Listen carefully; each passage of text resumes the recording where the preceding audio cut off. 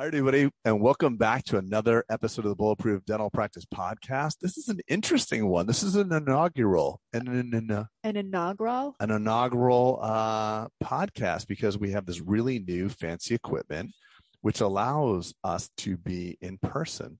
Yes. So we have this equipment. We're in my office, and thanks to Dr. Bart Santos, by the way, Really? for telling us to buy all this wonderful equipment. It works really well.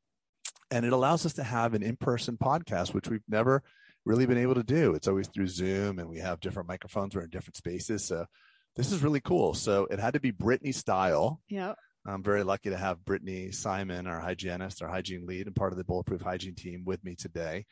And in true Brittany style, she bought this beautiful bottle of Cabernet, very, very expensive bottle of Cabernet. And I had to rush over and get these glasses here because patience. Because patience. That's why we drink. Yeah. Why do you drink? Well, I don't know. Because patients are gone, or because patients are beautiful? Patients are beautiful. They're wonderful. We love them. Yeah. So we drink. So I have a bottle of scotch here, and we're going to come to you today because we want to talk about leadership development. And also in true Brittany fashion, it was about 3:00 today, and she came over to me, excuse me, and she said, hey, what are we going to talk? What's the agenda for today? What are we going to talk about? And I'm like, we're just going to talk about us and like how we've developed along blah, blah, blah. I start talking and I see her typing away. I figure you're like surfing, like looking at Instagram or something like that. And at 5:00, literally 20 minutes ago, she's like, should I print the agenda? I'm like, agenda, Britt?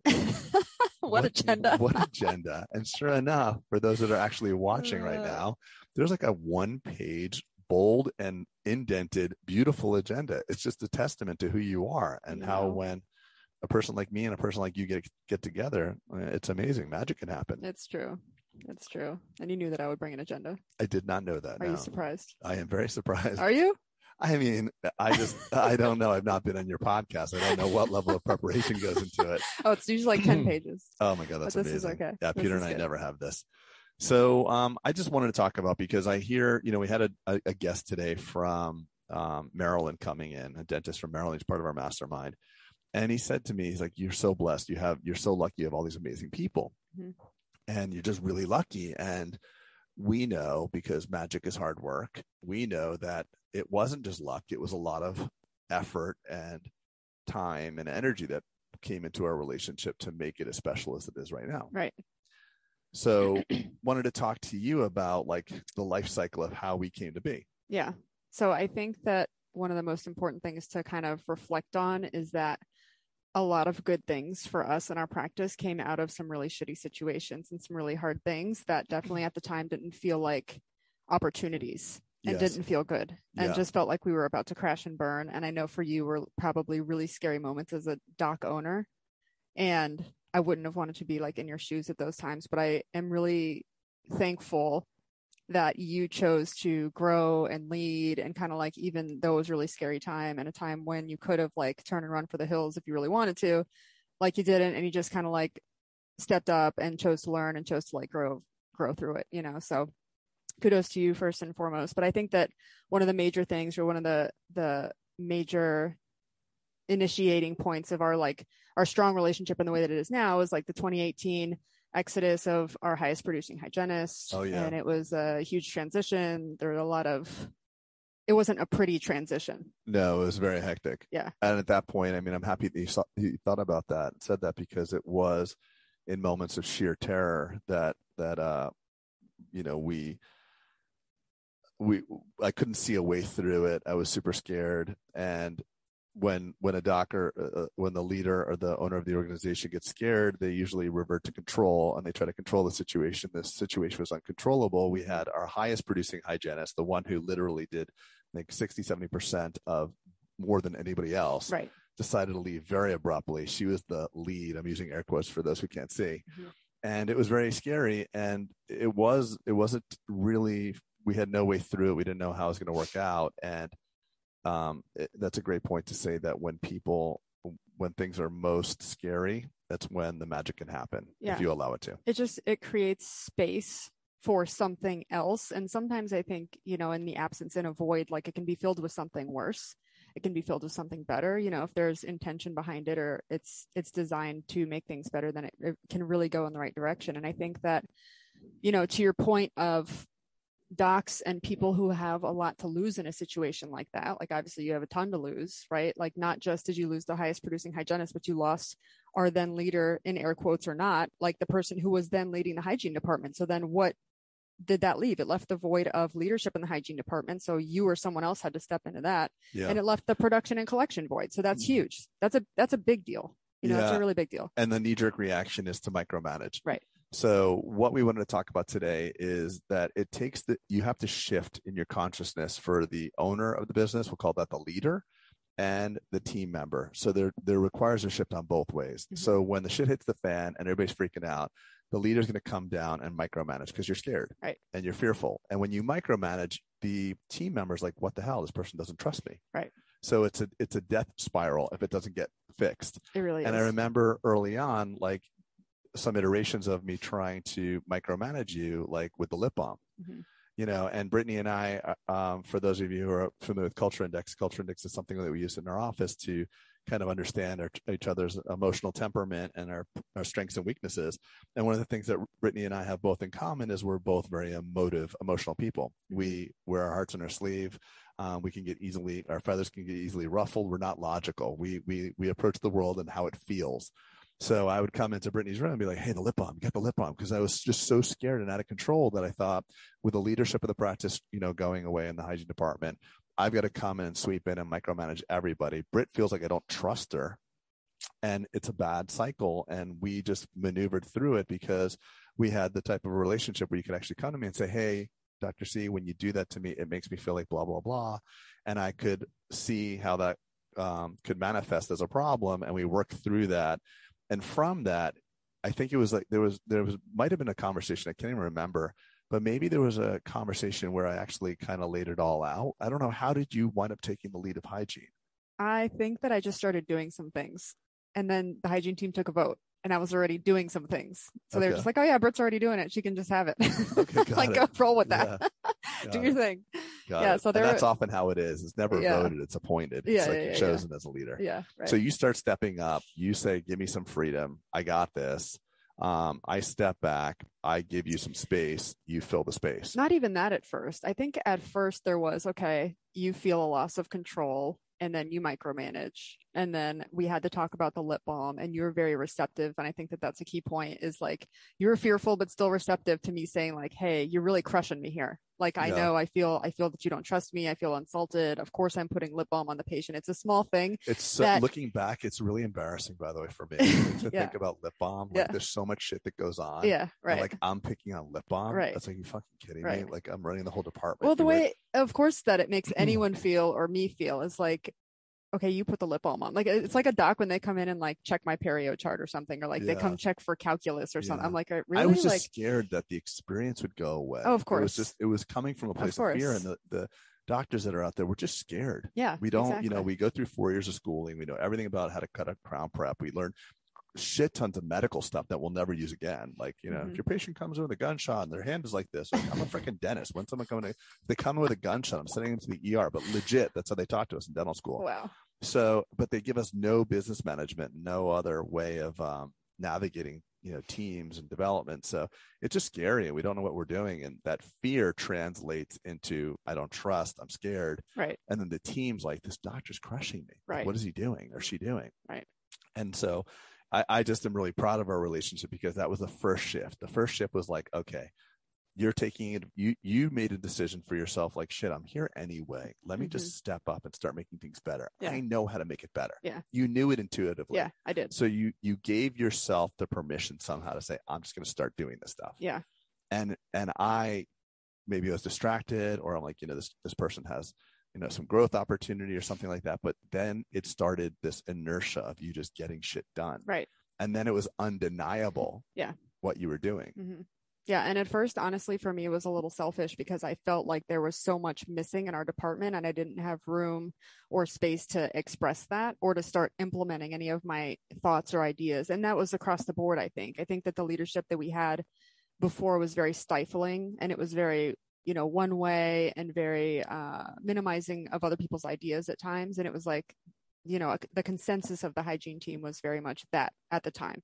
So I definitely felt that way. So when, a person left, And I just saw that there was space for me to make things better for at least myself, and in the ways that I saw could be better, could benefit everyone across the board. I just started doing that. And one of the things was making actual agendas for our hygiene team meetings, and kind of like, what's the old business? What's the new business? Like, what's the protocol for making sure we're following up on this stuff? Because we would have a lot of meetings, prior to me kind of stepping into that leadership role, but I didn't feel that they were very fruitful. Yeah. Like, it was kind of like, why are we spending 2 hours after work? If we're all going to be here and invest our time, like, we're all willing to do that, but to what avail? If it's to no avail, then it's not worth it for anyone, for us or the practice. So started just being a little more intentional about the running the meetings and scheduling the meetings, and giving people notice too, because people would always come to the meetings with the same complaints, like, oh, there's no food, we're hungry, we didn't know that this meeting was happening until yesterday, and we don't even know why we're here, like, it's just a gossip session, or it's just a this or just a that. It didn't have a direction.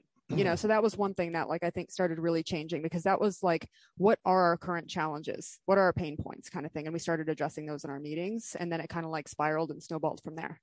And from there came the new SOP. From there came more calibration. From there came collaboration with the periodontist. From there came quarterly reviews and socials and all of the things, because those were, those for me personally were missing. And this is a place where all of that is possible. So it was, what a shame, what a travesty. Exactly. So for me, that's what I want.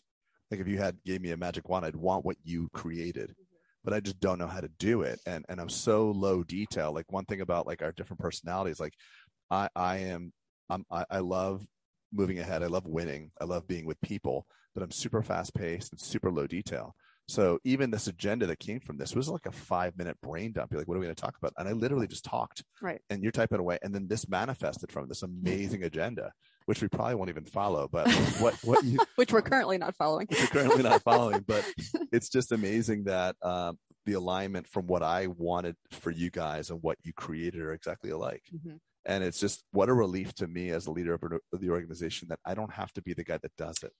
And I don't want to be the guy that does it. And you shouldn't have to be, and no one can do it all. Right. And it's also just not, I'd rather you express your own vision for the hygiene department, which you have so beautifully. And we have such a high engagement, loving, amazing hygiene department. Yeah. It's an amazing thing. And if we really think about, a dental practice, I know there's a lot of disparaging comments that are coming out on the Facebook chats and stuff like that, where people are hating on their hygienists because, all this stuff going on, whatever. There's like a big rift in dentistry.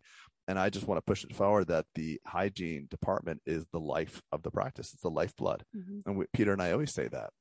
So it runs so incredibly well. We have no shortage of hygienists that want to work here. Right. I am not in charge of hiring them, because we all know the last time I hired one, that girl got, arrested and all that stuff. So I am not good at everything. I realize that I shouldn't be in everything. And it's such a beautiful feeling for me to allow people a space so that people like you can step up and fill in. And it's always what I wanted, but how interesting the process was corrupted by my fear and insecurity. Mm-hmm. So it's like any other relationship. I mean, I want to just draw the parallel. Like when you're in a romantic relationship, for example, at first it's like, okay, can I trust this person? What is this person going to do? And then sometimes you can just self-sabotage for like, I don't know, for your own shit. Right. So it's the same thing in a work relationship. Like, I'm nervous about what you can do. I don't give you the space. I'm crushing you, and you get pissed off and you'd leave. Right. Or like, we can talk this through and you can step through it. And it's just really cool. Yeah. Okay, stop what you're doing. The Bulletproof Summit is coming at you June 3rd and 4th at the Grand Hyatt in Nashville. The Grand Hyatt is located in the Gulch, which, as most of you know, is the best area of Nash Vegas. So we'll be featuring new, never-done-before bulletproof tracks for doctors, team, and hygienists. There's going to be some VIP tickets available, but book by May 2nd, and you can receive some group discounts for your team. Prices will also go up for the last 50 tickets, and tickets are already half gone for this event, and it will sell out like all previous years. This is the biggest no-brainer in dentistry. If you want to elevate yourself, your team, and your practice, check it out, bulletproofsummit.com. We'll see you there. But one thing that I want to ask you is, if you, clearly you had a vision for the hygiene department, but if you thought, and from your view and everyone's view, like it was going really well before our leader left, what did you ever imagine our hygiene department looking like it does now and running like it does now? Like, in your vision, is this what you saw, or were you not sure what you wanted this to look like until you saw it happening? So I am a visual person. I have really good visionary capability. So I can imagine the chocolate cake. I can imagine what it looks like and how it feels and what it's going to be like. But building the chocolate cake, how much eggs and sugar, I can't do that. Right. I don't have the capability to do that. It drives me batty. So the funny thing, and when I started realizing this is well beyond me, is when I go to you periodically and be like, hey, we should do this. You're like, well, what the hell? We've been doing that for like 3 years. And I started feeling like Dr. Evil, like throw me a bone. I've been frozen for 30 years. And it would be like, hey, Britt, we should do this. Well, we have like a 20-page SOP on that. You want to read it? I'm like, no, because I don't have the capability and the brain power and the patience to do that. But yes, the feeling of what our hygienists have, the camaraderie, the support network, the mutual lifting up and fellowship that the hygiene department has, it's exactly what I wanted. Yeah. I just didn't know how to build it. Right. But if I could describe the feeling, you could have met me 10 years ago, like even in my vision, I would have said like, it's a group of mutually supportive people that are trying to grow each other and trying to bring out the very best that they can. Yeah. So I knew I wanted that feeling. I just didn't know how much eggs and sugar it would take to make it. Yeah. And I think that there's a couple of like pieces that might be missing from a lot of practices. And one of the pieces is like being able to see what's possible, like, and maybe seeing a practice running well and optimally and like thinking to themselves like, oh, I don't think that's possible. I don't think that's in the realm of reality, kind of thing. I knew it was possible. Yeah. I just knew it like in my heart because I'm like, okay, you go to the Apple store and people are engaged. You go to Starbucks and people are engaged. You go to these restaurants and people are engaged and the team really cares about it. We're changing lives. I mean, no, I'm not trying to, throw shade on Starbucks or Apple Store, but the Starbucks Frappuccino is not really a good thing for you per se. Right. No offense. It's just high sugar. It's not going to enrich your life. Right. But like what we're doing is life changing. You're helping people become more healthy. We're taking people out of pain. We're doing transformational work. So why is it that they can create such high levels of engagement, but dentistry can't? So dentistry, I just saw dentistry as broken. So my whole mantra in 2008, when I started writing the visions down, my vision for the practice is we want to revolutionize the practice of dentistry. I said, I'll revolutionize it in this box, but I always knew that it'll spill over and we'll be doing this type of stuff and we'll be on the airwaves and trying to revolutionize it for other people. Right. I just knew that was going to happen. Yeah. I just didn't know how to get there. Yeah. I could see all those wheels turning in your head at the same time. Yeah. It was, I can imagine that. Yeah. So yes, you created exactly what I thought could be done. Exactly. Yeah. Because we're so linked together. We work together every day. You know who I am and how we want to be in. We share the same ideas for what dentistry can be. So it was, you just built it all. You built it underneath that framework, which is so cool. Right. It's really possibly one of the most proud things that I've accomplished. And, money comes and goes. Unfortunately, we're all doing really well. But when I walk around these halls, it just fills me with such joy. Like Dr. Mike was here today, the guy visiting from Maryland. He's like, you are so blessed. You are so blessed. And I'm like, I know I am, but it was a very intentional thing. And the magic that we created is really hard work. And I saw Janet Taylor walking out with a patient. She's like kind of touching her on the shoulder and they're giggling and they're looking at stuff. I'm like, I just love that shit. I love human connection. I love this little box that we created that's a social experiment for how to just all get along really well and just focus on doing good for people. What an experiment. Such an experience, a beautiful experiment. Yeah. It's the thing that I'm most proud of. And that, on the days that I'm not even working, I want to be here. And I want to be here, drinking scotch and wine and helping other people right now too. Exactly. So we're combining all of our and you interests. are on your days, air quotes, off. Yeah. Yeah. So let's get back to the agenda, Britt, since we have this. So I think here is a good point. So people running their own lives at home and then coming to work and like asking permission to use the bathroom kind of thing. Yes, I love that idea. idea. I don't know. I think, and I've seen in so many different workplaces and not so much here, a little more when I was new, in the early years, like 14, 15, 16, when things were really ramping up and no one really knew what we were doing because this is a whole experiment. It's a multi-specialty giant experiment. Yeah. Experiment box is a great term for it. But I think that it's so interesting how just in the workplace in general, humans, as much as I think that a lot of people beg to differ with the statement, we're all capable. We go home and we run our daily lives, like some a lot better and maybe a lot more functional and in a healthier way than others, and depending on how you measure success, like maybe some more successfully than others.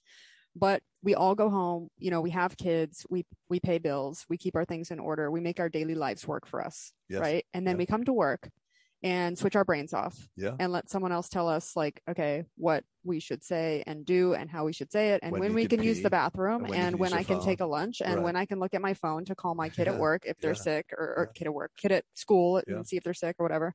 And I just think that's so interesting how it's almost like there's this cultural thing where like we're trained to come to work, switch our brains off and let someone else do the thinking for us. Yeah. And from a boss standpoint and from an employee standpoint, everyone is okay with this. Yeah. Whatever this process or this, we all drank that Kool-Aid. We all drank the Kool-Aid. I'm not sure how and when and why and how that all, the evolution of all of that and how far back that goes. I think that a lot of it is just control based. Like humans like to have control. So, this is the control person. This is the people under the control person, controlling these other people and managing these other people and like whatever. It's not working though. It's not working. So it worked really well, I believe, in the Industrial Revolution when I was the boss and I paid you to put like a nut on a screw and screw it and then move it to the next thing. Right. It was time on task. You were a factory worker. And if we really think about it, like education is based on like the factory worker as well. It's time task. You got a bell, you got to do this quiz. I mean, why are we memorizing like the Crimean War when we have Google like in our pocket? Like, why are we doing memorization? Right. We all have calculators right at our fingertips. So education's broken, and I don't want to get too tangential, but work is definitely broken. Work is saying leave most of the human at home. Just bring the process, the robot. And people get really frustrated because they're like, why don't people just do what I tell them to do? You don't want people doing what you tell them to do. Right. And I think in dentistry, we try to over process people. Like there's so many consulting companies out there. Like here's the 5 steps that your employees have to follow when making a new appointment. Like you'll sound like a freaking robot. Right. Like when you talk to like some customer support centers in, in foreign countries, like, hey, they take you through a process. It's so annoying. And I really think that with what we do in dentistry, people can't perceive our quality as we always talk about. They can only perceive how we all, the perception of how we all get along and how we're working together as a team and the human aspects of it. So when you turn that stuff on, I think you get a more successful practice, you get a more engaged team member. And frankly speaking, you have a more successful organization because I don't want to do the thinking for you. I don't even know what the problems you're facing. Right. Well, and you cannot physically do all that thinking. Like you can't be with all the hygienists all the time thinking for them and telling them what to do and how to talk to the patient and to put the lip on. You can't physically do it. So at some point there's got to be trust and autonomy. Yeah. At which the point breaks is what happens. Right. You have one hygienist and you have 2 and 3 and that it just breaks. Right. And on the, the employment or like the stakeholder side of things, like it is not at all fulfilling to come to a workplace where I step through the door and turn my brain off and become a robot. Not at all fulfilling, not happy there. This is like the mentality that like, I can't wait to retire kind of thing. Like, oh God, retirement, that's going to be bliss. I can't wait to like be my own person and be outside of these walls and blah, blah, blah. And this feels like a cage kind of thing. Like when there is room to grow and evolve, when there's autonomy, when I can think for myself, when I can turn my brain on, when I walk through the door and get excited about what we're going to create today. And I understand the purpose and where we're going as like collectively as a practice, it excites me. And creates fulfillment, and it creates like, I want to do this. And also knowing that you, the practice owner, you are fully engaged and you fully buy into where we're going. You know where we're going and you believe it 100%. And I can see that clearly. Yeah. Like I'm ready to jump on board. And then you give me the freedom and the space to do that. Like great, all day long. The paradox though, and I keep coming back to it, and the unfortunate, it's like a travesty, is that dentists actually want that. They want that with their teams, but they're just scared shitless and they can't like let go of it. So they control people, they micromanage them, they microprocess them. Like there doesn't need to be a process for every single thing. And I just love turning people's brains back on. Yeah. So early on in development, like I'm working with Ann today. Ann hasn't worked clinically with me in a while. And I'm just like, Ann, I want you to think about everything. I want you to see the patient. I want you to give me your opinion as to what we think we should do with the patient. I don't really want a dental assistant. I want another like dentist next to me. I love that. And I would like Michelle, like we love Michelle. Michelle just, she really started thinking about like each patient. So she'd come to me and be like, we have a patient in room 2. And I'm like, what's going on? And she would look at me at the beginning like, I don't know, they're here for whatever. And I'm like, don't ever do that with me. Like, find out. And now she loves it. Right. She doesn't need to work. Right. She had her baby but she comes back to work because she's really into it. Now she's like, this person should have this and that. And they can actually, I'm using a bad word, but sell treatment because they believe in what they're doing. Right. She can see the bite. She can see the fremitus. She can see why it's all needed to be done. Or Janet Taylor, or any of our people, or you. I mean, we believe in what we're doing. And even if it made us no money, the treatment we recommend would still be recommended. Right. And that's a really cool place. Right. And it's alignment. And we all have, different personalities over work personality or home personality. And it's a beautiful thing when you can start consolidating all of your identities and have integrity and be the same person at work that you are at home, and you have the freedom to express who you really are. It's a really, I know we're getting all woo-woo here, but it's a really magical feeling. Right, because really it's life happening at all times instead of like your work-life balance type of thing. It's like, you're just living. Right. You live at work, and then you live at home, and then you live at your kid's recital, and then you live, you're living all the time. Exactly. You're in the moment, you're present, and it's not that bullshit of like, oh, when I retire, and they think that's a big thing too. Like, you got to find meaning in work. And for those that have the ability to find meaning in work, you are so freaking blessed. Yeah. You're so blessed, because when work is not treacherous and difficult, you don't really have to work. Right. And then it's not that FML, it's Monday, I can't believe I have to go to work. Thank God it's Friday. Granted, we all like Fridays because work is hard, but it's just good to know that you put in the week and you got a good time. But yeah, I agree with you. I want to circle back to one thing that I think there's a question maybe from docs about how you can get your hygienist to think differently, or first of all, I want to say, I don't know if you can get anyone to do anything. You can't make anyone do anything, or strong arm or force anyone into doing anything. But I think that one of the things that has helped me to turn my brain on and think like a practice owner the most is you giving me even just information about where you are as a practice owner, like how the practice is doing, what our numbers look like, what the goals are, and why. I think that there's a disconnect with dentists and hygienists, because one, a lot of us are compensated, and I don't want to get into a whole compensation conversation, but hourly, not thinking of the value that we bring to the hour, or what that looks like from your standpoint as a practice owner. Yeah, I think that's a big part of it. It is. There's a loss. There's a disconnect there. Yeah. Not understanding why the numbers matter, or why they should look a certain way.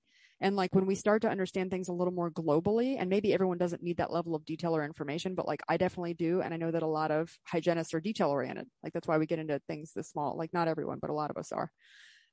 But just knowing what our practice stats are, and what my compensation model looks like, and why, and how that impacts the practice, that makes me fundamental though. I know you said you don't want to get into a compensation conversation, but I think that's fundamental. Compensation drives behavior. Yeah. And not that to say people are money hungry, but it's a way of keeping score. Not everybody brings the same talent to every hour. Right. Humans are wired for improvement. Right. In the wild, we'll stockpile, we will try to improve our surroundings. We'll do better. That's just what we do. We're wired for that. So to put a human being in a workplace where it doesn't matter what you bring to the hour, you get the same result every single time. Yeah. That just goes against human nature. Human nature is we're wired for improvement. We want to just improve always. I mean, that's why we paint the walls of the Sistine Chapel or ceiling. We want to make our situation better. So I think when you talk about an hourly employee, it is actually going against the very fabric of what a human being is at its essence, is someone who wants to improve their surroundings, and there has to be some sort of meritocracy. So I think we need to jump into that. It was amazingly apparent to me that all of the hygienists should be on a compensation package that functions as a percentage of their collections. I did it wrong. I forced it on people. My prior self was just, I guess, full of piss and vinegar. I just wanted to jam it down everybody. This is what you're going to do. It's going to be great. Come on. Right. And it actually pissed some people off. We lost, Ashley, who was awesome. Right. I loved Ashley, but it was just done improperly. And then also the boss going through that distinction of, you're going to go on compensation. It's okay, what's this all about? It's different when the hygienist is hey, this is what I make. Right. This is what I do. Yeah. And then Ashley started out here, Kirsty started out here, and this is what they're doing. Then they all want to do it. So I have a unique benefit in that I have an engaged team that does that conversation for me. Because when the boss is saying it, okay, the boss is trying to screw me over here. Right. What's in it? What is it? Right. But then I come and advocate for what I've had over the last 7 years. And you're not going to, no one's going to argue with me. Right. Of course. I'm credible. Every single month I have made significantly more than I would have on an hourly wage. Always. Always on collections. But you have a unique purview to say that, and it just lands on them differently. Right. So I think it's really important that, you create a culture that can speak for itself, because, there's not a lot of trust to a new employee. And that's why we also have amazing hygienists, and we never have a shortage of employees. So like, that's why you got Shay got Jenny got Isadora got, it's like, it creates its own thing. We don't have all the challenges that everybody has in the dental world. Are like, hygienists want too much money and we can't get them to work for us, and they don't appreciate anything. And we don't have any of those problems, thank God. Yeah. Because of the culture and the leadership that you've built. Yeah. So it's really, really cool. All of that is them versus us. All of that is that misunderstanding, and like people, we're just hitting a wall on both sides. Like there's just like lack of information and lack of like empathy and lack of like, I'm in your shoes and you're in mine kind of thing, even sharing your struggles as a business owner, like your fears, like it is honestly powerful to be transparent with your team, and not in like a woe is me type of way, but in a way that's like, hey, this is the practice stats. I really want to keep the doors open here, even, you know what I mean? Like this is something that will impact everyone, our patients, our practice, me, you, like, let's think about this a little bit more globally. Like you just being honest about like, oh my God, like the profit margon, like years back, and being like, hey, like it's tight. Like we got to change this. Yeah, like this not for profit. For something. Yeah. I was going to say it, but now we're for profit. So look at that. Like you inform the right people, and you want to get involved and make sure that it's all good too. It's so funny, because when we were in the non-for-profit days, my life was so stressful, not only just from the lack of profit, but also just in that I had no help. So it was really, part of me, it was really just a difficult time. And it's funny because things get easier and better at the same time. They get harder. It's maybe that doesn't make sense. I hope does that make sense to you? I'm saying it got the function of what I did as a business owner became easier. Mm-hmm. Like you delegated? Yes. Okay. And our results got better. Right. That so makes sense. I was working 4 times harder, getting 4 times worse results. Yeah. You did way more with less. Way more. Less of your own personal effort and energy. Right. You personally. Like, for example, I became one of the only Invisalign providers. We did half the cases we did this past year in 2021. Mm-hmm. So now I've tapered my clinical hours to 1 day a week. And my fear was like, oh shit, if I only do 1 day a week, we're not going to do any Invisalign. Mm-hmm. We did double what we've ever done before. Wow. So it's just that space, that analogy that we always talk about. Like I would pull back, create some space, you'd fill the space, or other people would fill the space. Mm-hmm. And I think there's that measuring moment where you pull back a little further, and then you jump even further, and then pull back even further and jump even further. And I know you're looking at me, you know where I'm going. The dread. You know where you're going with this. And I want to go there because, here Brittany is completely dialed in our hygiene department. Everything's really going fantastically well. And I'm like, you got to share these secrets. You got to go on the Bulletproof. You got to jump in Bulletproof Hygiene. And that was me, like literally, I would always jump 5 feet back from you, and you'd come into the 5 feet, jump 5 feet back. And I decided to just jump a quarter mile. Come on, do it. Jump in the water. It's great. Rude. It's very rude and kind of you. But I could see it was for your betterment. And I remember it, there was a whole, I think every every challenge that we have requires a new version of ourselves. Mm-hmm. So whether you're on Brittany 5.0, 6.0, I don't even know at this point, but you're meant to evolve. You're meant to do that. And if someone cares for you, they're meant to bring that out of you. Yes. And I just remember the conversation was here. In fact, you were sitting here, I was sitting there, yes. But it was like, fuck, I don't even know if I want to do this. Yeah. And you're upset and you're emotional about it. I'm like, don't do it. Don't do it if you don't want to.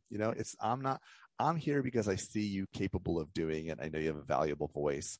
And, without getting too spiritual, I do believe it's your obligation. If you've struggled, you've worked, you got to pay it forward and help your other people out. Yeah. That's true purpose and fulfillment. Like we have these 4 walls, we have our social experiment, but whatever we learn, it's incumbent upon us to pay it forward. Because there's so many freaking people out there, hygienists and dentists alike, that are consulting and they haven't done shit. I know. They haven't done anything. So interesting. It's really interesting. And they're telling you how to do it. And that just really rubs me wrong. Yeah. I mean, I'm always on the podcast, like calling people out, but it's like, listen, I recognize you don't have to be perfect to teach, but at least have some experience. You can talk about your failures.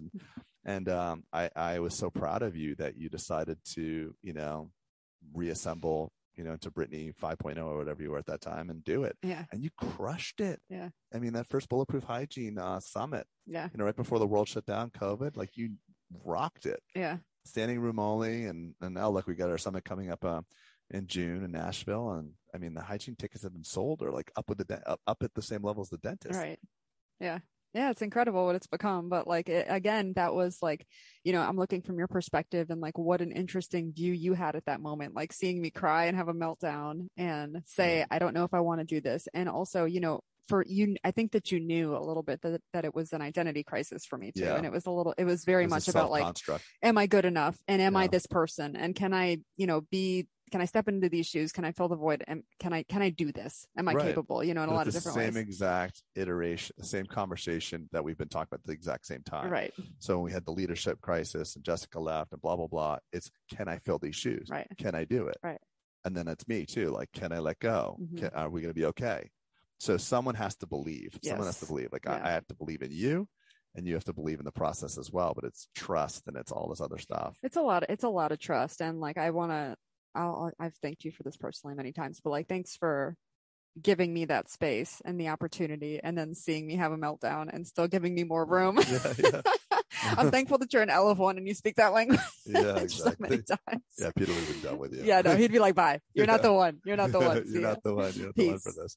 But it is true. It's and I think part of it too was that actually when you had that mini breakdown, and breakdowns never bother me. No. I always think of it like the vase cracks. Yes, exactly. But when the vase cracks, obviously water can leak out, but light can come in. Right. And it's the light that transforms us. And all of us are cracking at any given moment. There's future cracks for us. There's past cracks.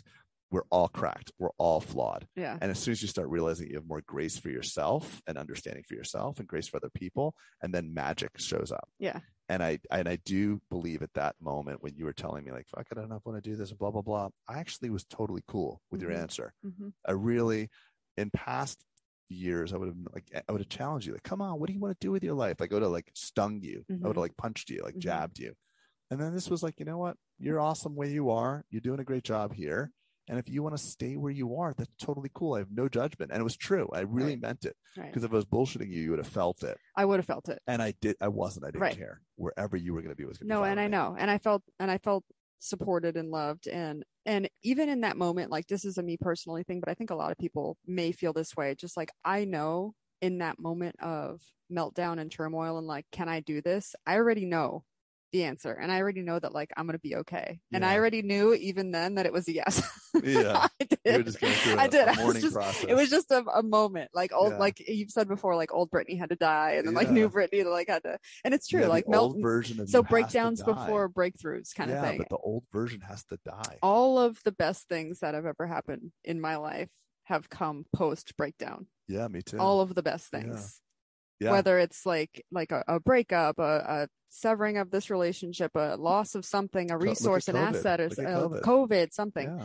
It's all like part of the evolution process. And like, I think what our breakdowns individually look like are different, but like if we allow them and like see what are my fears here and kind of like address and step through and forward instead of like try and go around, and avoid something there. Or the shame of the breakdown. Because you're like, why am I crashing? Exactly. Look at Sally over there. She just kicks ass at everything. Yeah. And why is it so easy for Dr. Jones? Right. So I think that the suffering that we actually go through is cruel and unusual because we believe as human beings, we're the only ones going through it. I agree with that. That's the shitty part. You're like, why is it so hard for me? No, it's hard for everyone. It's hard for everyone. And at 50 years old, I have such a unique perspective because I have so many amazing, iconic friends. I have so many good people in my life and I get to share these conversations. Like even you, John, you're a freaking billionaire. What are you worried about? He's like, no, I have these moments. Yeah. And I'm like, oh, damn, everybody has them. Yeah. So, I mean, if I could impart that to you early, because, you're, 20 years behind me, it's just so cool that you can learn that stuff. What an amazing thing for you to know that no matter what pinnacle of success you reach, you're still going to have your human failings. And that's cool. That's fine. Becoming more and more okay with that. And I think you pointed out recently, like you're noticing a change in like my resilience. You're noticing bouncing back and like rubber band effect a little bit quicker and kind of like, okay, meltdown. All right, let's move forward now. Let's move on. Quick. Bouncing back really quickly. That's all you can hope for. You can't wish you don't have the breakdown. Right. That's just ridiculous. It's unrealistic. It's going to happen. Shit's going to hit the fan. You're going to turn into like, you're going to get upset. But if you can start getting resilient to you, so you bounce back to your normal state quick, that's amazing. Like even Tony said that. Tony said that, like Tony Robbins would oftentimes tell in his seminars, he doesn't have like long suffer, like he won't suffer long. So he'll go, he knows it's human to suffer, Mm-hmm. but he'll go through it quickly. So maybe he'll have a 90-second breakdown versus a 90-day breakdown, like when we were inexperienced. Mm-hmm. Like you just gotta, the emotional elasticity to go back to normal. That's all you can hope for in life. Yep. And I try to tell my kids that. I'm like, I lose my cool. You lose your cool. Just, go through it and get back to normal quick. Mm-hmm.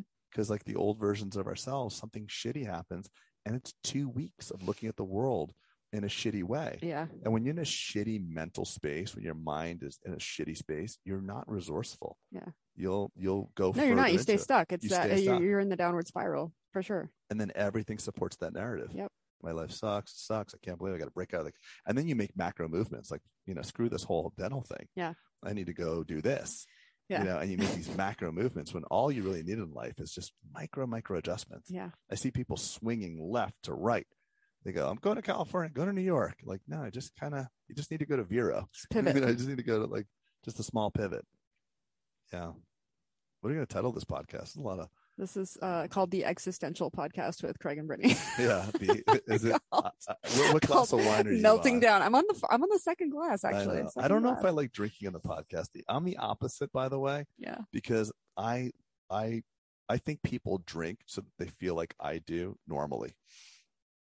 In other words, like when I drink, I get quiet. Oh, okay. I see. But I can't have you drink alone. That would be really weird. Yeah, you have a problem if you drink wanted alone. Lafroig. You wanted. No, I love Lafroig my scotch, too. and Okay, I'm good. enjoying the drink. Okay, it's good. just the drink plus right. the podcast is new for me. I I did see. this once with Peter. Yeah. I had one beer with him. Like, I think I'm drunk. That's your knee jerk. You're drunk. I'm drunk. You're high. You're I'm drunk. hammered. I'm hammered. What else do you have on the agenda? As a leader, just talking about, my perspective as a leader and making sure, like, knowing that you have my best interests at heart, knowing that you believe in me, knowing that you trust me, but we've kind of covered all of that stuff. And then another thing that we've talked about, so taking risk to give someone more space to try something new. And one thing, we can talk about the Perio Protect example of like you giving me some space to potentially crash and burn. Yeah. That was a hard moment for you because I think you were meeting with a lot of friction. Mm-hmm. And I didn't want to ease the friction. I wanted you to kind of go through it. Right. Because like you have to break that inertia. Remember you brought up to the doctors. And some people didn't even care and they want to hear about it. Yeah. Yes. And you made me get a consensus. Yeah. So for the people who didn't want to hear, they gave me no answer. And then the one person who didn't want to hear, but didn't want it to move forward gave me a lot of answers and a lot of. Can you give me the initials of that person? No. Come on. Why not? Afterwards. No, tell me. Is it TD? Yes. It is, isn't it? Yeah, of course. She doesn't listen to us. Yeah. It's okay. Okay. Yeah, it was via email. So your prerequisite. Okay, so I went to visit Sharisa, my hygiene counterpart, right, with Bulletproof Hygiene. You and Bolden set us up on the blind date. I went and visited Sharisa. I learned a lot of what she does and how she's so highly productive.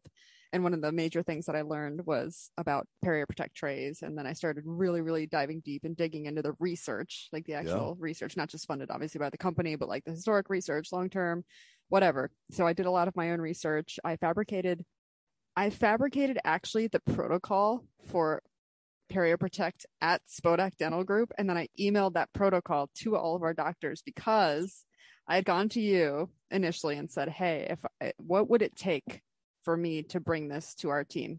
This is what it is. This would be the cost. This would be the benefit. This is how it benefits patients. I went through kind of it with you in a nutshell because I know that you don't like all the details, but I went through all of it in a nutshell with you.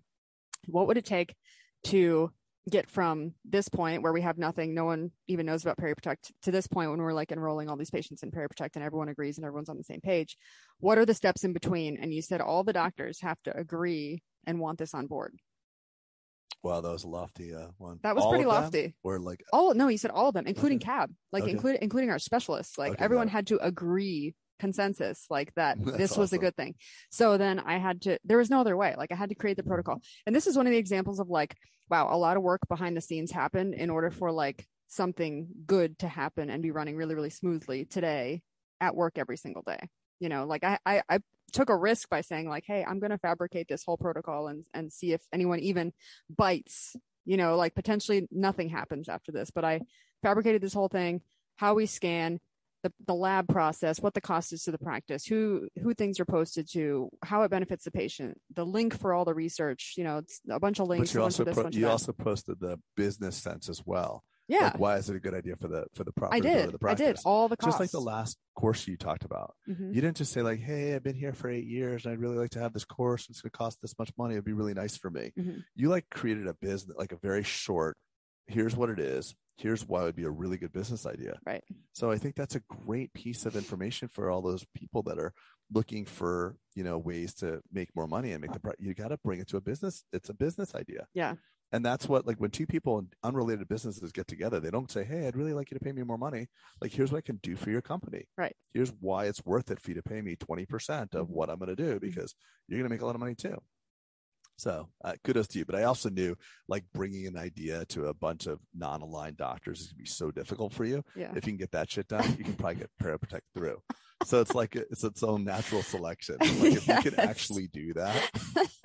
So I just know, like, if you can't get that done, it wouldn't have, so you had to have a certain amount of grit and tenacity to get it accepted. Yeah. And that grit and tenacity created the momentum to actually implement and get it going. Right. So you were like, survival of the fittest. Okay, go. go. Yeah, go for ahead. it. Yeah. Jump off the And then cliff. I did. And then I got a lot of some feedback and sometimes zero feedback. And I had to chase those doctors around the practice and tell them as they were walking down the hallway how ParaProtect is good for our practice. Yeah. And what You started doing slideshows.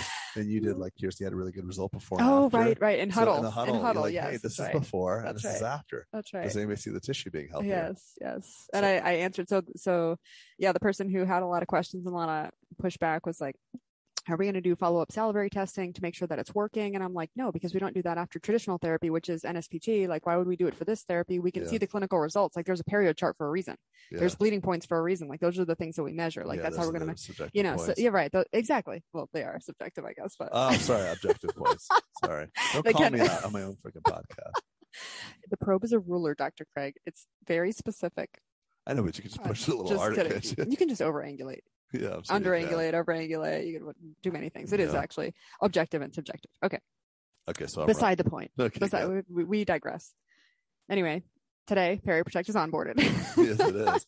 And now we're running salivary testing too. Yes. Well, that's already onboarded. Actually, it's been onboarded, and the reason I sent the email and the reason that I'm interested in taking the Bale-Dunnian certification is so that I kind of understand a little bit more comprehensively how and why salivary testing will benefit our patients and how it will lead to higher treatment acceptance and how it will benefit our practice as a whole. And it's also good evidence to show how the therapies that we're doing are effective. 100%. Yeah, for sure. 100%. Because it feels kind of frustrating for some patients who have, recurring, periodontal diseases recurrent in nature, but not making any progress. Like, I feel like I'm not making any progress, right? But no, you're looking better. And then, look at the bacterial count. Look at the type of bacteria that we've eradicated. Speaking of objectivity, exactly. That is a very, very measurable way to say, like, hey, this is the difference that we've been making, and even recommend specific treatment protocols and systemic antibiotics when that's indicated for like refractory cases and that sort of thing. So it can be a very helpful tool. I mean, look at how much more metrics we're looking at with our bodies. Like, I have the Oura Ring, and people have Fitbit, and at the gyms they have body fat analysis. You just, even if you're not seeing physical progress, at least seeing those numbers and showing that you are making good headway is very rewarding. It's like gamification. Yes. And patients often come in and they just feel like sometimes they're hopeless and not getting any, they can't analyze their own level of care and how they're progressing over time. They just rely upon what you guys are doing. Right. But I do like the idea that, like, when we're talking like physical fitness and, fitness tracking, I think the hygienist is like a personal trainer, because, people are not going because they're sick. So people are visiting their medical providers because they're sick. They're trying to get unsick. And their hygienist relationship is just always focused on getting optimally healthy. So you're doing great, you're healthy, but there's another level for you. There's healthier. So it's this very interesting, like, coaching relationship, and you kind of bring people along. I love it. I love hygiene. I think it's a great profession for people to entertain. I think it's just so rewarding. It really is cool. It's very rewarding. And unfortunately, the narrative is such that, like, got to get out of the operatory, and I think that's unfortunate, because there's so much fulfillment that can be within the walls of your treatment room and all the people you get to serve. It can be. And a lot of it depends on a lot of the things we talked about tonight. The environment, correct. Yeah, it's true. It's amazing. We go to different dental offices. How each office is so freaking unique. It's like we're all in different industries. It's amazing. Yeah. What's next in the agenda, Britt? Nothing. We have reached the end. The end of the We didn't agenda? even drink that much. I think that more We're drinking talking too is much. necessary. Okay, well, we'll stop the recording and we'll pound the rest of it. Exactly. If you want to see what happened at the rest of this thing, comment below. Post recording. Yeah, post recording. Exactly. We'll Hashtag, put a picture on us like, hashtag Spodak shitfaced. yeah, exactly. Hashtag. Are you working tomorrow? Not until 10. Okay, that's fine. Yeah, so I got space. Yeah, you did. Might as well just Give me lay space down. and autonomy, please. Right, you have it. You have it. Hey, well, Brittany, I really appreciate your being on this inaugural edition of the headphone podcast. Yeah, The in-person headphone podcast. It's very different. I like it. it is. I feel honored to be the first headphone podcaster here. Yeah, and I just want you to know, and I know you know this, but I want to say it again publicly. This place is so much better because of you, and personally, I'm better because of you, and that's a really cool thing to be able to tell somebody. Work doesn't just have to be treachery. Work can be a source of your fulfillment. Work can be a source of your identity. Work can be the place that you serve other people. It can be your spiritual or whatever identity you have. It can be incorporated in that. And if we can create the framework and the space for people to understand that work can be totally different, then we're doing a good thing for dentistry and doing a good thing for people. Thank you for the huge compliment. And Of I agree 100% with all the latter things that you said and the former things you said actually. Well, cheers, Britt. Cheers. And with that, Cheers. we'll end.